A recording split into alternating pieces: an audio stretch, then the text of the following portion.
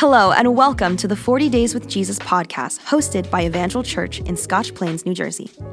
This podcast serves as the audio version of the digital devotional that we created. There is a link in the description if you'd like to download it and read along. Also, on Sunday mornings, we will be having companion sermons and life groups that will help to deepen your experience. You can discover all that and more by visiting us at www.evangelchurch.com. So let's prepare our hearts to sit at his feet. Day 8, the Lord's Prayer. Matthew 6, verses 7 to 13. When you pray, don't babble on and on as the Gentiles do. They think their prayers are answered merely by repeating their words again and again. Don't be like them, for your Father knows exactly what you need even before you ask him. Pray like this: Our Father in heaven, may your name be kept holy. May your kingdom come soon. May your will be done on earth as it is in heaven. Give us today the food we need, and forgive us our sins as we have forgiven those who sin against us. And don't let us yield to temptation, but rescue us from the evil one. Our Father in heaven, hallowed be your name. Hallowed. The word is not necessarily one that we use in our everyday conversation, and we have to admit it has somewhat of an antiquated ring to it. But in the context of what we know as the Lord's Prayer, it is good to meditate on the glorious implications. When Jesus taught his disciples to pray, the first thing he did was to direct them to address the Almighty as Father. That in itself was amazing, that they should speak to God with the same intimacy as Jesus himself did.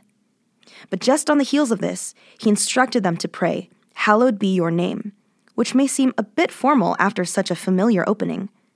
Why would Jesus tell the disciples to draw near as sons to their Father, only to highlight God's separateness in confessing the hallowedness or holiness of his name? As we consider the nature of our God, there is no way to separate his tenderness and love from his holiness. If we tried, he would not be the Lord to whom we could confidently pray, "Your kingdom come, your will be done, on earth as it is in heaven."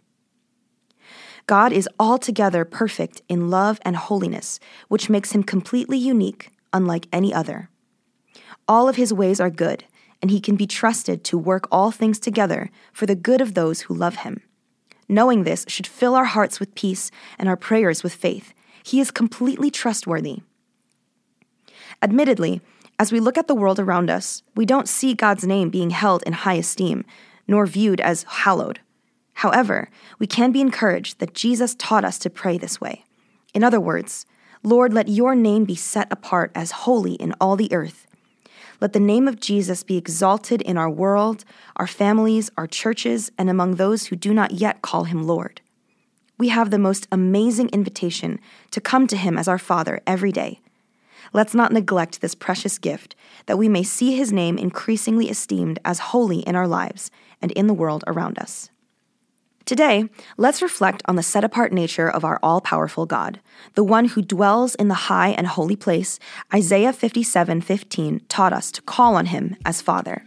With his Spirit within us, he gives us the power to live lives and pray prayers that will cause his name to be exalted in all the earth. Thank you today for taking the time to listen and lean into his presence. We believe that sitting at the feet of Jesus is where a changed life belongs. If you have any questions about what it means to follow Jesus, the devotional, or Evangel Church, you can email us at info@evangelchurch.com.